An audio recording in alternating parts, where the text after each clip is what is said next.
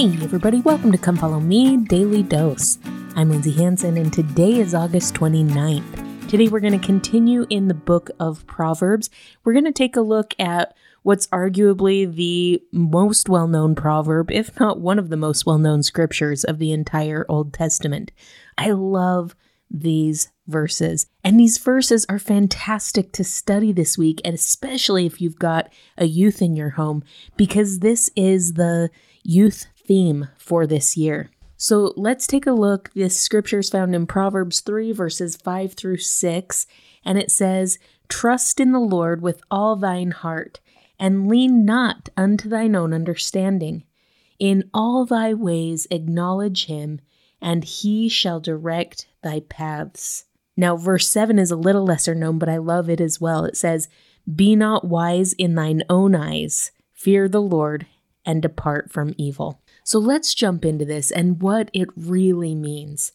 First of all, when I saw that word trust, I'm like, okay, we all know what trust means. Trust is like faith, right? Have faith in the Lord.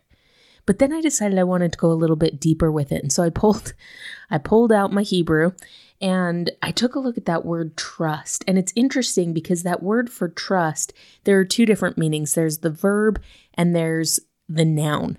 And the verb actually kind of surprised me a little bit. I was looking at it and I saw the classic things that you'd expect, belief and faith and things like that. But there was one other verb in there that I thought was so interesting. It said to run to for safety. So this idea of trusting the Lord, yes, is belief in him. Yes, it's faith in him. But let's take it a step further. That our trust in him is so great, so profound, that when we're in trouble, when we are scared, when we are overwhelmed, when anything is going on, we are running to him for our safety. That same word as a noun means a place of safety. And is the Lord that for us? Is he our place of safety? Do we trust him to the extent that he is where we go for peace and for safety? I love that idea. But the question is, how do we get there? Or if we're already there, how do we increase it? How do we do better? I've thought about this a lot this year as we've studied the Old Testament. And something that I've come to understand is if we are to trust in anyone, not just the Lord, if we are to trust in someone, we have to know that person. It can be really, really difficult to trust in someone that you do not know, that you don't have a close personal relationship with. And so in order to increase that trust in the Lord, in order to come to a greater faith or belief, or in order to have greater conviction to run to him for safety, we have to increase and strengthen our relationship with him. Now, it's funny, when it comes to other types of relationships, I think we know how to have a better relationship, or we know how to strengthen our relationships. We have girls' night out for our girlfriends. We make sure that we take date nights for our significant others. We spend time with people in order to deepen a relationship with them. It's really, really hard to develop a deep relationship with someone that you're not spending time with. And the same is true for our relationship with the Lord. If we are to trust him deeply, then we have to increase that relationship with him by spending more time with him. Whether that's time in prayer, time in the scriptures, time in the temple, time pondering and learning from the Spirit, it doesn't matter how. But the question is, how do you spend time with him each week? How do you strengthen and deepen that relationship with the Lord?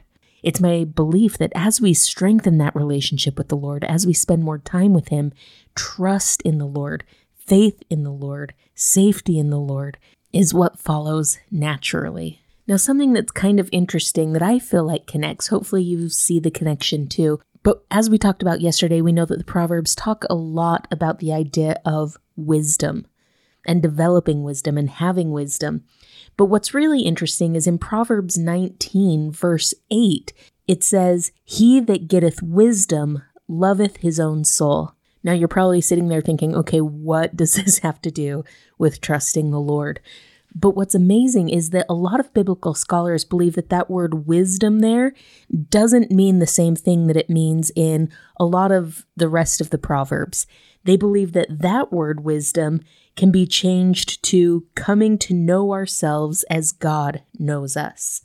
So this idea of he that cometh to know himself as God knows him loves his own soul.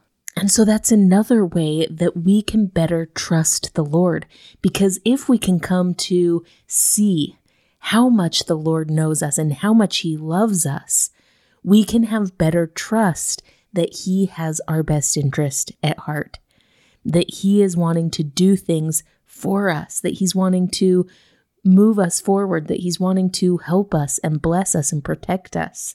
When we come to understand that aspect of him, that fatherly instinct that he has to do all things for our best interest, then we're better able to trust him, because we know that no matter what, he is doing the absolute best for us. Now keep in mind, sometimes the best thing for us isn't what we want, and it might not be what feels good in the moment, but with his infinite knowledge and his infinite understanding, and with his infinite love for us, he's willing to do what's best for us, not what we want most. Elder Gonzalez said in 2019, "A God we can trust emboldens our hope. We can trust him because he loves us and wants what's best for us in every circumstance." I love that quote. A God that we can trust emboldens our hope. It emboldens our ability to hope and believe and want great things. And because of that trust, because of that hope, we can trust that his love for us will have him do what's best for us in every circumstance, if we can truly come to believe that. I know that that's something that we might say, but if we can truly feel it and believe it deeply, that he loves us and wants what's best for us, then trusting him, believing him, having faith in him, the kind of faith that leads to action, will follow naturally. So let's continue on in that verse. Trust in the Lord with all your heart. Trust him deeply. Let that trust embolden your hope. And lean not unto thine own understanding. Trust that he understands things that you don't understand. Trust that he can see things that you can't see. Elder Uchtdorf said, faith is trust. Trust that God sees what we cannot and that he knows what we do not. Lean not to your own understanding because you believe him. You believe that he can see what you can't see and that he knows what you don't know. Which goes right along with verse 7, right? Be not wise in thine own eyes.